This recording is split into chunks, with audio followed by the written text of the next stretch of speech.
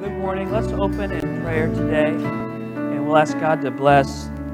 I'd encourage you as you think about the worship today and that song we sang, that's a real day that we'll stand before Jesus. And whatever trial you might face or difficulty today, we're all headed for that day. If you know Christ as your Savior, you'll stand before Him. The Bible says that now I know, for now we see through a glass darkly, but then face to face. Now I know in part, but then shall I know, even as also I am known. So let's go to prayer together. One special prayer request, we want to lift up Jane Varno. If you hadn't heard, Jane took a fall yesterday and broke her arm. So she'd appreciate your prayers as she recovers, so we'll lift her up in prayer. Let's pray. Lord, thank you for the time that we've had today already. I thank you, Lord, for your word and how it speaks to us. I thank you for just the fellowship of your people. We're all gathered here, not just as friends and neighbors, but Lord, we're gathered here as brothers and sisters because of our relationship to you. And so we thank you that you're our Father and we have this kinship one with another. So I pray that this would just be a great day. I pray that the service would glorify your name, that you'd be honored. And I do pray for the various needs of our church this morning.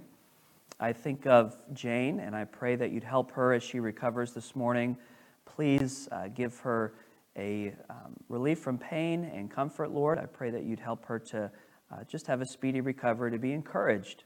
For others, Lord, I know that some are homesick this morning, and I pray that you'd restore them to health quickly. And we think of others who may be facing trials today or difficulties. I pray that you would lift them up, that you'd strengthen and encourage them. And once again, most of all, please accept our worship today from humble hearts. We love you, Lord, because you first loved us. In Jesus' name I pray, amen. Please open your Bibles to Matthew chapter number 5. Matthew 5 this morning. And I'd like to talk to you about the difference makers. Making a difference. We're in our series in the book of Matthew, Kingdom Living. We're looking at what life looks like as a part of God's kingdom. There are two kingdoms in this world. There's the kingdom of our Lord Jesus Christ, and there is the kingdom of darkness. And really, all of the decisions and all of the situations that you see, they boil down to that. And so what we've been looking at are these themes in the book of Matthew, and they all center on the kingdom of God. So let's say our theme verse together. I'm going to ask you to say it with enthusiasm and energy as we try this. It's Matthew 6 and verse number 33. Matthew 6:33, you probably know it, but if not, you'll learn it if you stick with us in this series, because we're going to say it every week. All right, begin. Matthew 6:33.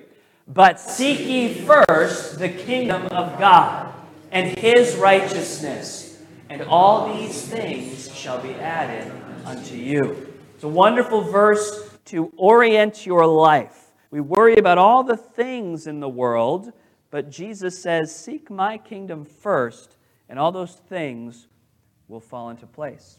So it's usually my goal with a series that you have that verse memorized, and I think that you will. It's a pretty simple one.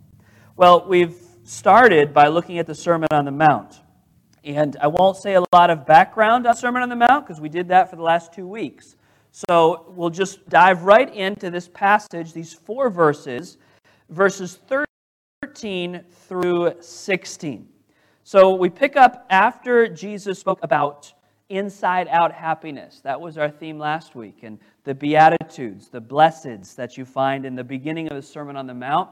It talks about how you find your true happiness, not from circumstances outside, but from a peace that God puts inside. And we had a good time looking at that. Well, now he gives a little bit of a pointed message, and he talks about making a difference. Now, I want you to look at verses 13 through 16. We'll read this whole passage and then work through it. Matthew 5, 13 through 16. Ye are the salt of the earth. But if the salt have lost his savor, wherewith shall it be salted? It is thenceforth, could you say it with me? It is thenceforth what? good for nothing, but to be cast out and to be trodden under foot of men. Ye are the light of the world. So you saw verse number 13, right? You're the what? In verse 13, you're the salt of the earth. And now at the beginning of verse 14, you are the light, salt and light. Ye are the light of the world. A city that is set on a hill cannot be hid. Neither do men light a candle and put it under a bushel, but on a candlestick, and it giveth light unto all that are in the house. Let your light so shine before men that they may see your good works and glorify your Father which is in heaven. Well, as we're going to begin to understand this passage, if we go back to verse number 13, we've got to answer the question, first of all, the most important question is, who is he speaking to? Jesus says, ye, and that's a plural pronoun. He's speaking not just to an individual you, but he's speaking to a plural group of you. So he says to them, you are the salt of the earth. But there's the possibility for the salt to lose its saltiness. So the first question is, who is Jesus speaking to? Well, I want to give you this morning and answer the question this way. Jesus is speaking to his kingdom people. Remember, this is a kingdom message. He says, ye are the salt of the earth. And I want to say by introduction that God has always had a kingdom people. Now, as we've looked at this, one thing that we said was, as we think of the kingdom, we need to understand what we're talking about. The kingdom does not equal the church, although the church is part of God's kingdom purpose. We're going to see also that in the Old Testament, the kingdom was the nation of Israel. But the kingdom is greater than Israel. The kingdom is greater than the church. The kingdom is God's work in the world, calling people out of darkness into his realm of authority, into his realm of blessing. So the kingdom of God encompasses all of the people of God throughout all of the ages in the past and for all of eternity. God is building his kingdom in the world. And therefore, he's always had a kingdom people. In the Old Testament, it was the nation of Israel. And then it was seen in the nation of Israel. In the New Testament, it's seen in the church. In fact, I wanted to share with you from the very beginning, the first book of the Bible, in the book of Genesis, I want you to see God beginning to call his kingdom. Look what he said in Genesis 12, 1 through 3. Now, this is way back in the first pages of human history. God is calling a man Abraham. And Abraham is the one that would establish the nation of Israel. Now the Lord had said unto Abram, get thee out of thy country, and from thy kindred, and from thy father's house, unto a land that I will show thee. And I will make of thee a great nation, and I will bless thee, and make thy name great, and thou shalt be a blessing. And I will bless them that bless thee, and curse him that curseth thee. Now I want you to pause there for a moment. You see, God is establishing a nation. He's using Abraham. This is the history. If you want to understand the history of the Bible, one of the beginning movements in the narrative of Scripture is that God begins to call a family. Abraham is the patriarch of that family, but eventually that family would grow into what we would know as the nation of Israel. But the calling of that family was not just for that family. The establishing of the nation was not just for that nation. That nation would serve a kingdom purpose. Now, understand, because this is going to be significant in a few minutes. The nation served a kingdom purpose. You say, what do I mean? Because it's not just about the first part of verse number 3. If you excuse me for a minute, Aaron, could you grab me a glass of water? I'm having trouble with my throat this morning. Thank you. So, if you look back at verse number 3, the first part is about the strength of that nation. I will bless them that bless thee, curse him that curse thee. But the second part is about the kingdom purpose for that family, the kingdom purpose for that nation. And in thee shall who? How many families? All families of the earth be blessed. Now, how would Abraham's family that becomes Israel bless all of the families? Well, the kingdom purpose of Israel was to bring Jesus into the world. So Jesus comes in, and through the nation of Israel, the blessing comes. So, do we understand this morning that the purpose of Israel was not just Israel? It was for the blessing to the whole world. It was for the establishing of God's kingdom. Thanks.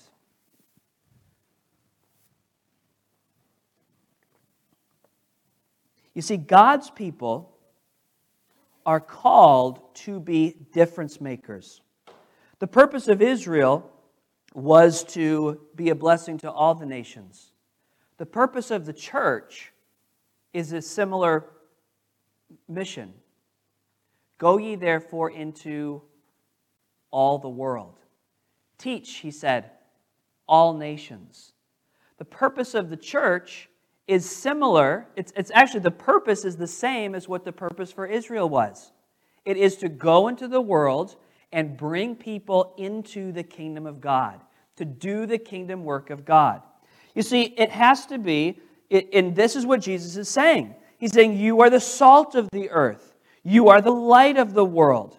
God's people called to be difference makers. We make a difference. Now, the last thing I want to say in your introduction is it's important that we distinguish between an inward focus and an outward focus. An inward focus or an outward focus. You see, what happened, if you look at the history, and when Jesus came, what happened to the nation of Israel at that time is they had lost their kingdom purpose. They had forgotten what the promise was. They were not living their kingdom purpose. You see, they thought that their purpose was them and themselves. That they were it. That because they had received all of these promises, because they had received all these blessings, because God said, you are my chosen people, they had begun to think that that's what it was all about. It was all about us. It was all about Israel. We are the chosen people of God. And they turned their focus in on themselves, and they missed the kingdom. They missed it. In the same way, Christians and the church, if we are not careful, we can begin to develop an inward focus, where we are the people of God. We have received the blessings, and we all come together. But we can forget that salt and light do not exist for themselves. Think about that for a minute. I read a quote from one pastor, and he said this: no one likes salt. No one enjoys salt. And you're squinting at me, Adam, like you have trouble with that statement. Yeah. They like the food that the salt helps. They like the steak that the salt is applied to. They like the meal to which the salt is added. The point is, the salt does not serve itself. It is there to enhance or to make, could we say, to make a difference to what it's applied to. It's the same with light. What does the light serve the purpose to do? To illuminate something for us, something that we would like to see, something that we would like to enjoy, or a place that we would like to go. It's an outward focus. Salt and light do not exist for themselves. They exist to make a difference in the place where they are applied. So I just want to ask you, if you belong to the kingdom of God, if you are a child of God, are you a difference maker? Could you leave today, or if I asked you the question, where are you making a difference? Some of you, I know for a fact, you could point to multiple places where you are making a difference. And I want to encourage you to keep on making a difference. In fact, one of the hallmarks of our church, and it has been throughout all the years that this church has been established, is we have always tried to remind ourselves of this principle that we are to be others-focused. We are to be outward-focused. We exist for the glory of God and for the evangelism of our community and the world. So I want to encourage you who are on that mission to stay engaged. And those of you who may find yourself drifting back toward the inside, you may need to be reminded today that Jesus called you to be salt and He called you to be light. Let's think a little bit more about the salt of the earth. If you want to follow along on the inside here of your notes today, the salt of the earth is in verse 13. You are the salt of the earth, but if the salt has lost its savor, if the distinction is no longer there, if the taste is gone, wherewith shall it be salted? That statement there, that question, how is it going to be salted? In that, I see the heart of God, the heart of Jesus for this world. What does Jesus want to be happening in the world? He wants the difference to be made. He wants us to be His hands. He wants us to be His feet. He wants us to bring that savor to the world. So I see a little bit of sadness. I read a little bit of sadness. If the salt loses its distinction, if the salt loses its savor, how is this world, how is the difference going to be made? And then the salt loses its purpose. A couple of things I wanted to make a note of today. First of all, think about this. When it comes to the salt of the earth, and think about salt, and Jesus uses these very familiar illustrations for us. It doesn't take much salt to make a difference, does it? It doesn't take much to make a difference. Just a little bit. Just a little bit, properly applied in the right place, can make all the difference. You know, God has never needed a majority to make a difference. We're coming into an election season, and I just want to remind everybody that God doesn't need, the Christians, we don't need the White House to make a difference. And we don't need a majority in Congress to make a difference. We don't need, and I'm speaking to you and myself, we are exiles in a not very Christian culture where we live. Just regionally in this area where we live. This isn't a place that is overly Christian, let's put it that way. We don't need to be a majority to make a difference. You see, just a little bit of salt applied in the right places can make all the difference. This has always been the way of God's people. I wanted to show you both an Old Testament passage and a New Testament passage to encourage you. And listen, you don't have to be a big deal in the world's eyes to make a difference. Every single person has just what God wants them to have in order to make the difference that He wants them to make. You've been given the skills you need. You've been given the background that you need. You've been given the money that you need to make a difference. Did you ever stop and think that if you're walking with God and you're submitted to His kingdom, that, I know I just said it, but I want to say it again. Stop and think about it. In whatever situation you are in life, with your financial status, with your health status, with your job, whatever, all the areas of your life, God has given you everything He wants you to have right now. If you're walking by faith and obedience. Now, of course, if you're living in disobedience to God, then no, you're missing out. He's got a whole lot more for you. But if you're walking by faith, God has given you what you need. And when you use up everything that you've got, when you use up everything you've got to make a difference, and you're living by faith, and you're like, I used it all up, what's He going to do? He's going to refill. He's going to replenish. He's going to give you exactly what you need. We have everything that we need. And he reminds us that we're reminded all throughout the Bible that God specializes in taking a little bit and making a big difference. Deuteronomy 7, verses 6 and 7. We don't quote from Deuteronomy a whole lot, but look what it says. To Israel, he said, "For thou art a holy people unto the Lord thy God.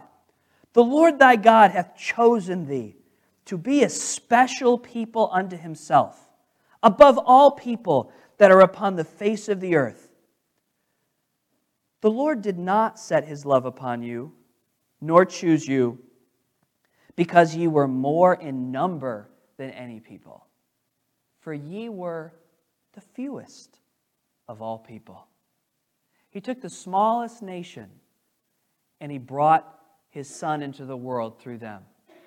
In the New Testament, Paul speaks to the Corinthian church, and I always got a little bit of humor out of this passage. Look at 1 Corinthians 1, 26 to 27. This is more in our context and in the situation that we live in the New Testament, to the New Testament kingdom people. "For ye see your calling, brethren." Now, you've got to understand what he means by that. That sounds very spiritual. "For ye see your calling, brethren." Basically what he's saying is, hey, look around the church, Corinthians. He says, look around the church, and what are you going to see? And he's not about to compliment them, but he's about to encourage them. He says, look around. Not many, you'll see the ones who are called by God, brethren. How that? Not many wise men after the flesh. He's like, you look around, and you don't see many people that the world would think are the really smart ones. Not many mighty after the flesh. Not many noble. There's not a lot from the cream of the crop of the upbringing. What is he saying? The Corinthian church was just filled with regular folks. Just ordinary people. We live in a culture of celebrity. We do. Where we all seek validation. We want to be thought of as important and highly regarded, and whatever we're working on needs to be the biggest deal. But Paul reminds the Corinthians that not many mighty, not many noble are called. Verse 27, "But God hath chosen the foolish things of the world to confound the wise. And God hath chosen the weak things of the world to confound the things that are mighty." It doesn't take much to make a difference.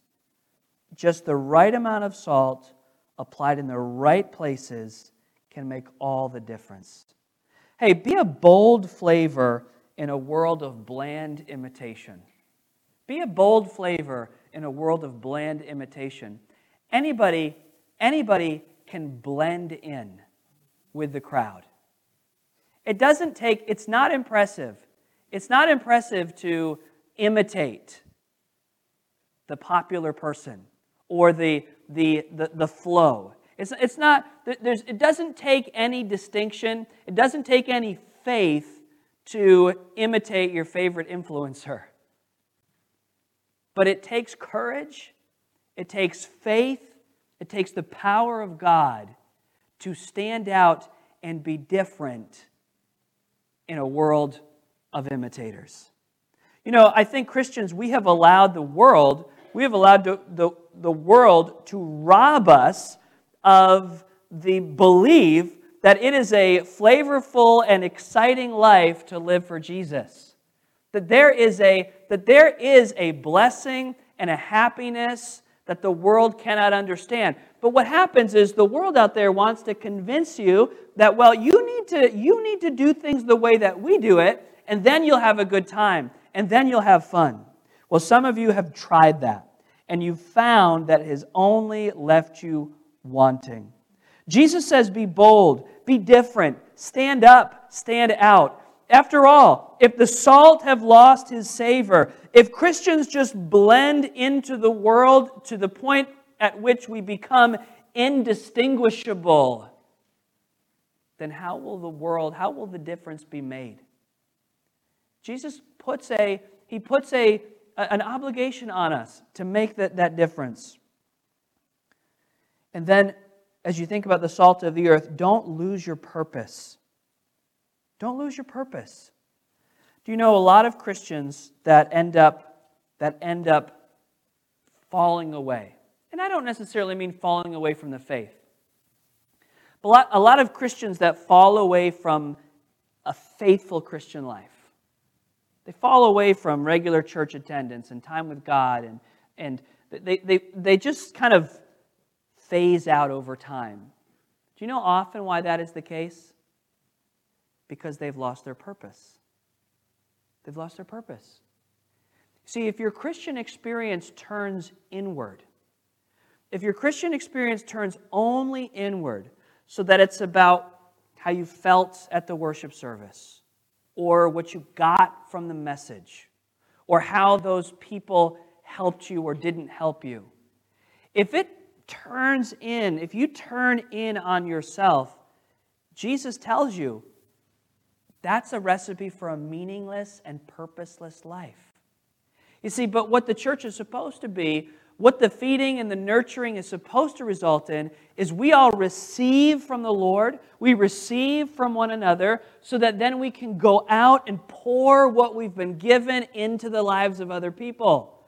So we come into this place, let's just use this as an example. We come into this place, we worship, we grow, we have fellowship, we're fed, and then we go out and we spend it all week long as the salt of the earth, only to come back in and be nourished again, be filled up. But if all we do is receive, then what will happen is we'll lose our purpose.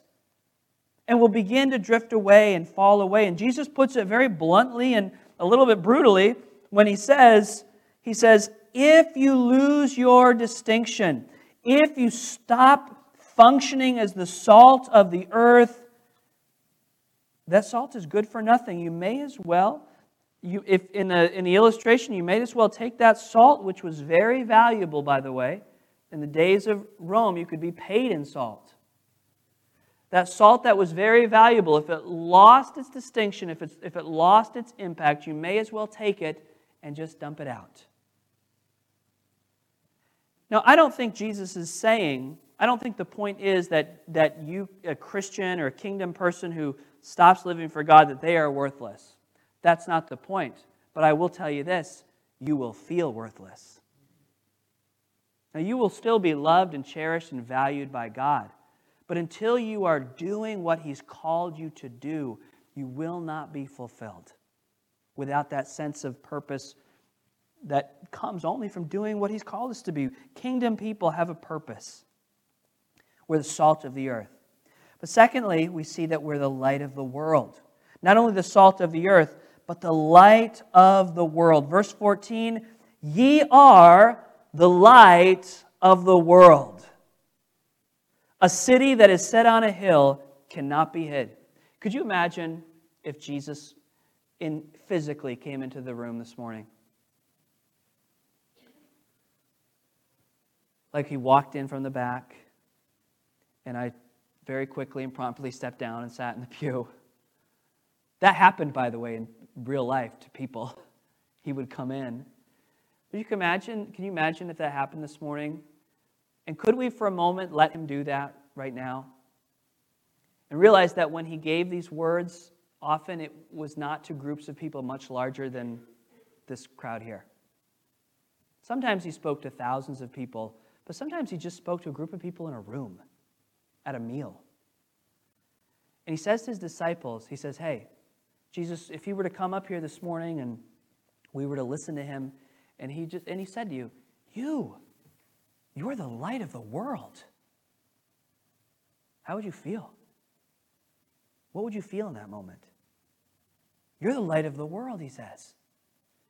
You're like a city that's set on a hill. Nobody can hide you. You're a candle, and you give light to the whole room, to the whole house. How would you feel if He said that to you? Well, you'd probably feel pretty important. Us? You're talking to us?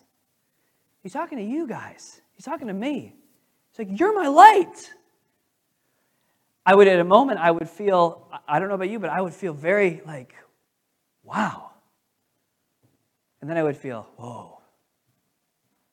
I would feel very important, and then I would feel a little bit of pressure, wouldn't you?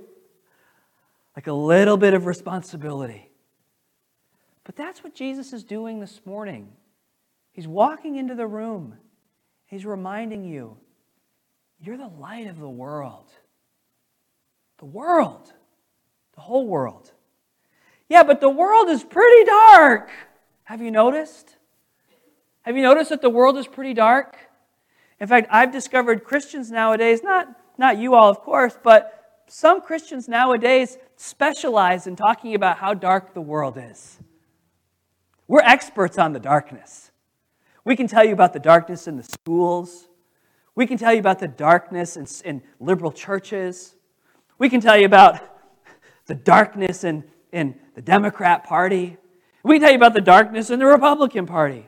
We can tell you about how dark the colleges are. We can tell you about how dark the universities are. We are experts on the darkness. We even have conferences on the darkness in analyzing, well, it's a little bit darker over here than over here. We're so good at understanding how dark it is. Listen, the world's always been dark. It's dark. It's dark. We're not here to examine the darkness. We're here to let our light shine. And I know it's a bit of a trite expression, but I still like it. The darker the night, the brighter the light. That's all we are. It doesn't take a lot of salt to make a steak taste great. And it doesn't take a lot of light to confront the darkness. Now, your candle might not light up the whole room, but wherever you take that candle, whenever you walk with your candle, do you know what happens to the darkness in your space? What happens to it? What's it do? You're like, boy, I don't know how to say what it does. You know, we talk about what the light does, but what is the poets have said it, songwriters have said it, what does the darkness do in the presence of the light? It flees. It runs. It gets away as fast as it can. And so while your light may not brighten the whole space, wherever you go, the darkness is repelled by the light of Jesus, because you are the light of the world. And when you walk with Christ, and when you're filled with the Spirit, it's not something you do, it's who you are. It's what you are as a Christian, the light of the world. The world is dark. Within breaths of Jesus saying, within a breath of Jesus saying, for God so loved the world, He gave His only begotten Son, that whosoever believeth in Him should not perish but have everlasting life. Within seconds of that statement, Jesus says, oh, but this is the condemnation, that light is come into the world, and men loved darkness rather than light because their deeds were evil. Jesus said, expect to go into a dark world. But please remember, Christian, our job at our workplaces, in our schools, on social media, everywhere we go, in our community, our job is not simply to talk about the darkness, but to shine the brightness of Jesus. You can make a difference. Not because of any particular talent you have, but because Jesus lives inside of you. And you're a child of the King. You take His light wherever you go. Jesus would say in other places, I am the light of the world. So when you bring Jesus, you bring the light. The world is a dark place. In fact, you and I, we used to belong to the darkness. Do you remember that? That you used to belong to the darkness? I've heard it said this way. Don't get all worried about what sinners do, because sinners do what sinners do, which is what? Oh, you figured it out. And they do a really good job of it, because that's who they are. And there was a time in my life, and there was a time in your life, where you were... Now, am I saying that I don't sin anymore, for those of you that understand? No, I'm not saying that. I still commit sins, but I can no longer be identified as a sinner. You cannot point, this is important, don't miss this. You cannot point to me and accuse me of being a sinner. Say, yeah, but I saw you sin one time. Well, probably more than that. You say, yeah, but I saw you sin. Doesn't that make you a sinner? Nope. It used to make me a sinner. Because I used to belong, remember there's two kingdoms? I used to belong to one kingdom, the kingdom of darkness, the kingdom of sin, the kingdom of Satan. But one of my favorite verses is found in Colossians 1, 12 through 14. I want you to listen to this. Giving thanks unto the Father, which hath made us meet or acceptable to be partakers of the inheritance of the, three words, saying with me, of the what? Saints in light. I am not a sinner. I am a saint in light. That is my identity now. I have been made acceptable. That's what that word meet means. Suitable. I have been made suitable. I'm not suitable in and of myself. This is the gospel. Because I am sinful, because I am a sinner, I am not suitable to fit in God's kingdom. I don't belong there. I don't deserve to be there. But I have been made meet. I have been made suitable to partake of the inheritance of the saints in light. Well, how did it happen? Because, verse 13, who hath delivered us from the power of darkness and hath translated us into the kingdom of His dear Son. What a great verse. Delivered from the power of darkness, translated. That means I've been made into a different kind. Different kind of what? Literally a different kind of being. This is salvation in Christ. Not that I make myself worthy, but because of Jesus. Jesus took me out of the kingdom of the world, the kingdom of darkness, and He didn't just pull me out and put me in another one, but as He removed me from that kingdom, He changed me supernaturally into a new type of being, into a spiritual being who's been saved, who's been justified, who's been sanctified. I now have the Holy Spirit inside of me. I now have a new nature inside of me. And now, because of that, I belong to the kingdom of His dear Son. I am a saint in light. And it was all because of verse 14, in whom we have redemption through His blood, even the forgiveness of sins. The world's a dark place, but Jesus has delivered me from the darkness. And because of that, I am called to shine. A city that is set on a hill cannot be hid. Neither do men take a candle. They don't light a candle and put it under a bushel, but they put it on a candlestick. That's what Jesus has done. He's lit our candle, the candle of our lives. He's made us a saint in life. He's lit a fire in us. And the fire He lit was to burn. And He took that candle and He placed it in the center. Think of this too. Jesus placed your candle exactly where He wants it to be. Don't wish, listen, especially those of you who are young, don't wish to be in another place in your life. That's one of the things that'll rob you of your purpose more than anything else. Don't wish to be in another place. Don't wish to be in another stage. Don't wish to be at a place in the future. But be the candle that God has called you to be in the place where He has put you. So many people think, well, if this would change or if that would change, then I would really shine. Then I could make a difference.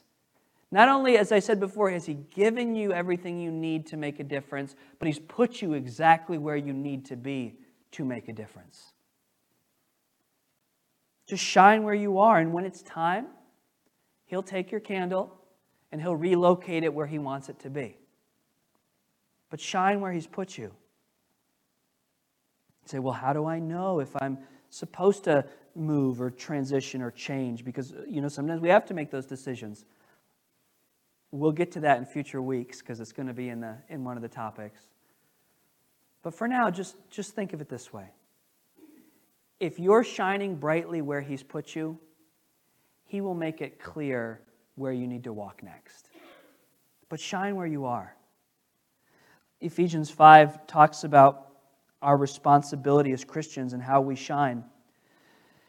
Ephesians 5:11 through 14, have no fellowship with the unfruitful works of darkness, but rather reprove them. For it's a shame even to speak of those things which are done of them in secret. Just a quick note on this. Back to verse number 12. Just a quick note on this, and what you saw in verse 11 and 12. You don't belong to that kingdom anymore. Right, Christian? You don't belong to the kingdom of darkness anymore. So don't behave like you belong to that kingdom. Don't go back and you belong to the kingdom of light. Don't go lurking around in the darkness. There's a lot of dark places that Christians find themselves. Don't go back there.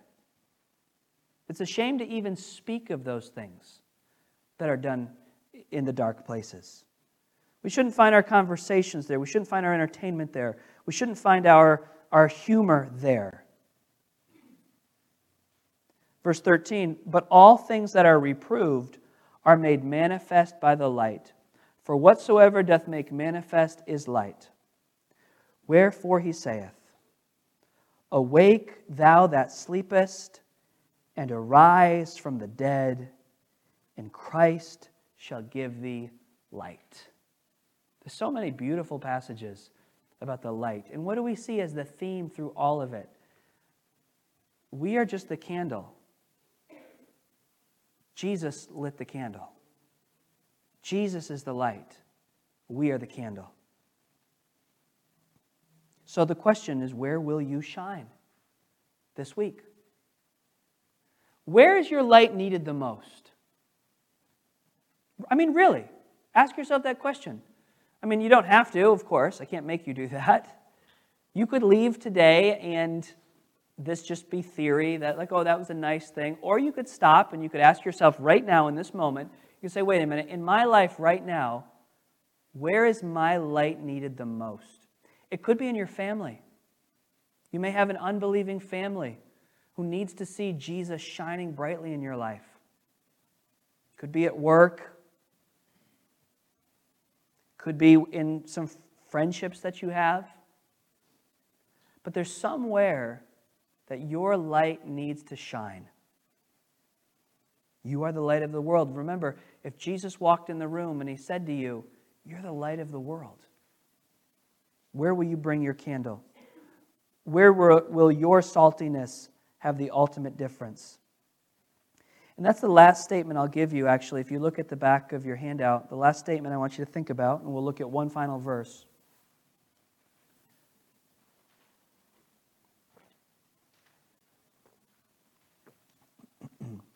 We make the ultimate difference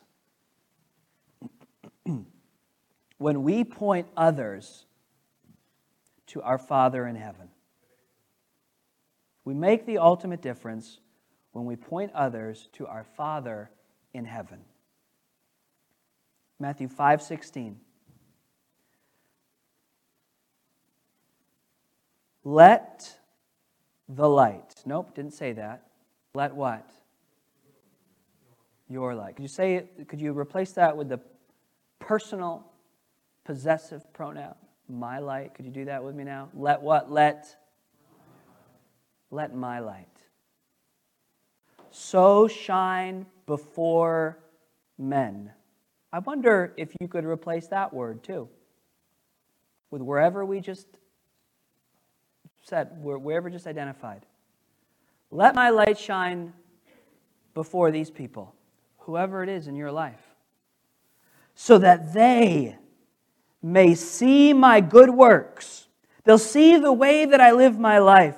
They'll see how I put Jesus first. They'll see how I treat others. Not just what I say, but what I do.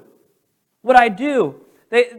Little saying that always stuck with me, your talk talks, right? You can talk big. Your talk talks, but your walk also talks. So make sure that your walk talks louder than your talk talks. Your talk talks and your walk talks, but make sure that your walk talks louder than your talk talks. For those of you writing that down, trying to parse and figure it out, it's not what you say that people will see Jesus in you. It's what you do. Now, if you never say anything, then they won't understand what you do. So we're not secret Christians that hopefully people will figure it out. No, we speak the name of Jesus. But he says, let your light shine in your good works, in the way you interact with people, in the conversations you have, the places you go, in the kindness that you show. That they would see that and that it would do something in their life. You know what salt also does? If you have a lot of it, it makes you what? I heard it. If you have a lot of it, it makes you what? It makes you thirsty. And if the light shines, it shows you what step to take. Oh, that our lives would be those that make people thirsty to know more about God. That our lives would be bright so that people could see clearly how to know Jesus. Let your light so shine before men that they may see your good works and glorify your Father which is in heaven. Our Father is on a kingdom mission. He sent the Son Jesus to die for the sins of the world. And then He called a people to spread that message, to let people know that there is hope. There is a way out of the darkness and into the light. And you and I are on that mission. We are called to be difference makers. So make a difference this week. But I have to ask you this. Maybe you still belong to the kingdom of darkness. Maybe you've never had a moment in your life where you saw that, wow, Jesus came to save me. Jesus came to rescue me. Jesus came to forgive all of my sins, to make me His child, to give me an eternity in heaven. Do you know Jesus personally? See, everything I've done today is talking to Christians how we can point other people to Jesus. Why is that? It's because Jesus is the only hope. Jesus is the only Savior. You can't save yourself. You can't be religious enough. You can't be good enough. You can only come to Christ and receive His forgiveness. Have you ever done that? Whether you're in this room this morning or if you're watching this message somewhere else today, have you personally received the gift of salvation? Received the light of Christ in your life? If not, I want to invite you to do that now. In your heart, just simply call out to Him. We'll have a quiet time of prayer and an opportunity for you to receive Jesus Christ as your Savior. Would you please bow your heads with me and close your eyes? We're all going to go to prayer. I'd ask that we just have a still moment in the service right now. It's an important time. I finish always with two questions. The one is what I just said. Do you know that you've received Jesus as your Savior? If there's any doubt in your mind, if you say, Ethan, I'm just not 100% sure, well, why don't you make sure right now? Right now, whether you're in the room or watching online, you can accept Jesus Christ. You say, how do I do it? Well, you believe in your heart and you confess with your mouth. The Bible says if you will confess with your mouth that you believe in Jesus and you'll believe in your heart that He's been raised from the dead, then you'll be saved. So right now, you could pray something like this. Just pray, dear God, I understand that I'm a sinner who needs to be saved. But I do believe that Jesus is the Savior. And I want Him to be my Savior. I repent of my sin. And I put my faith, Jesus, in You and You alone. Please save me. Please save me. If you prayed that or something like that and you have a sincere heart to know Christ, the Bible says that that is all that is required to become a Christian. Is to believe in your heart and confess with your mouth to receive Jesus Christ as your Savior. If you did that this morning, I'd like to pray for you. Maybe you're in the room, no one's looking, but you'd say, yeah, Pastor Ethan, would you privately pray for me? I made sure this morning I put my faith in Christ. Anyone at all would just quickly and privately put their hand up and put it down. Say, yes, I made sure this morning. Put your hand up, put it down. I'd like to pray for you. If you're watching on the live stream, send us a private message, how we can help you grow as a Christian.